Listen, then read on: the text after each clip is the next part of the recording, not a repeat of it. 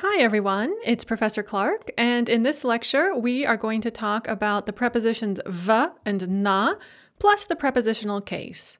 Most of this will be pretty familiar to you, and it is also just a review of what's on pages 9 and 10 on your textbook. So I recommend going over pages 9 and 10 in your textbook pretty closely.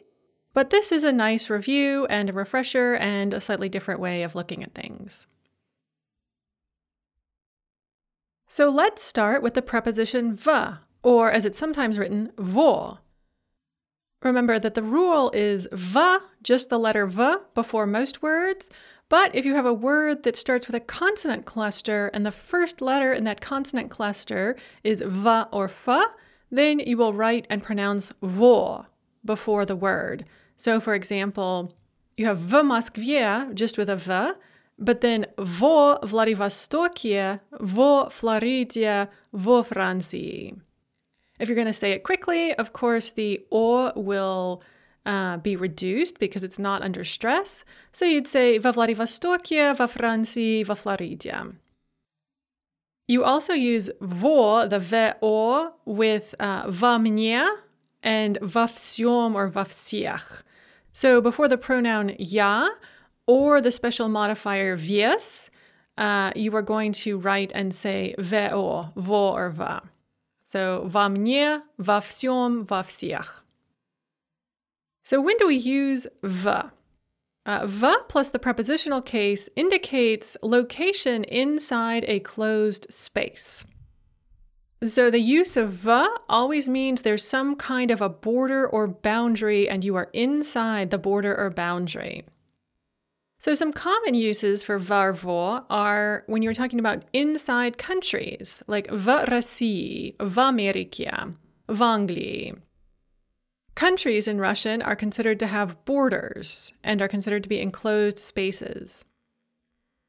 You are also going to use v with states and regions in general. There are some exceptions to that. You can see some of them listed on page 10 of your textbook. But for the majority of states and regions, you're going to use v because the majority of states and regions are considered to have borders.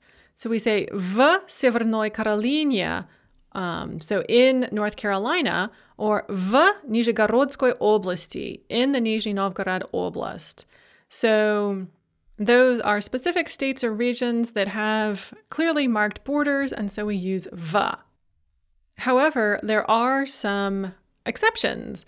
For example, we use na with islands, so you're going to say na Gavaiach in Hawaii. Alaska is a peninsula and it's also kind of a territory, so we say na Alyaskia.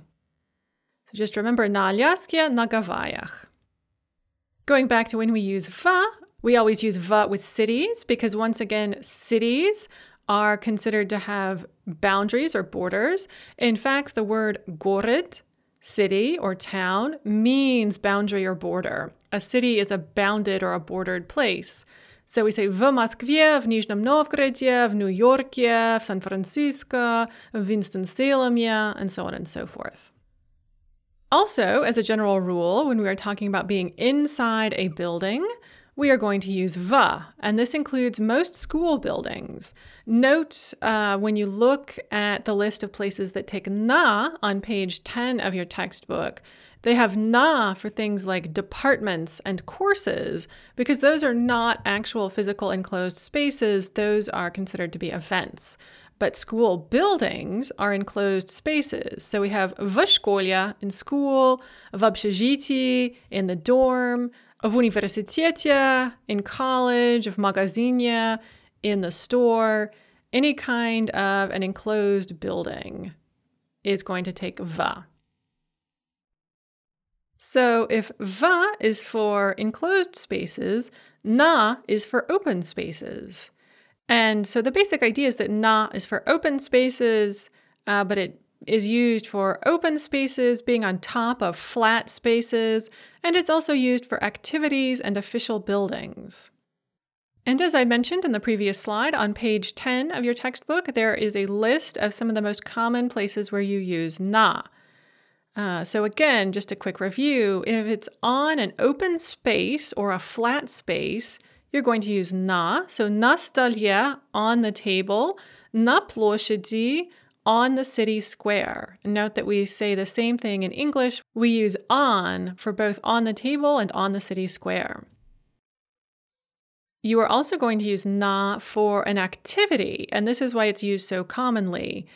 So we have na работе at work, na лекции at a lecture, na kursie in or at a course, na filmie at a film, and pretty much any kind of activity is going to take na.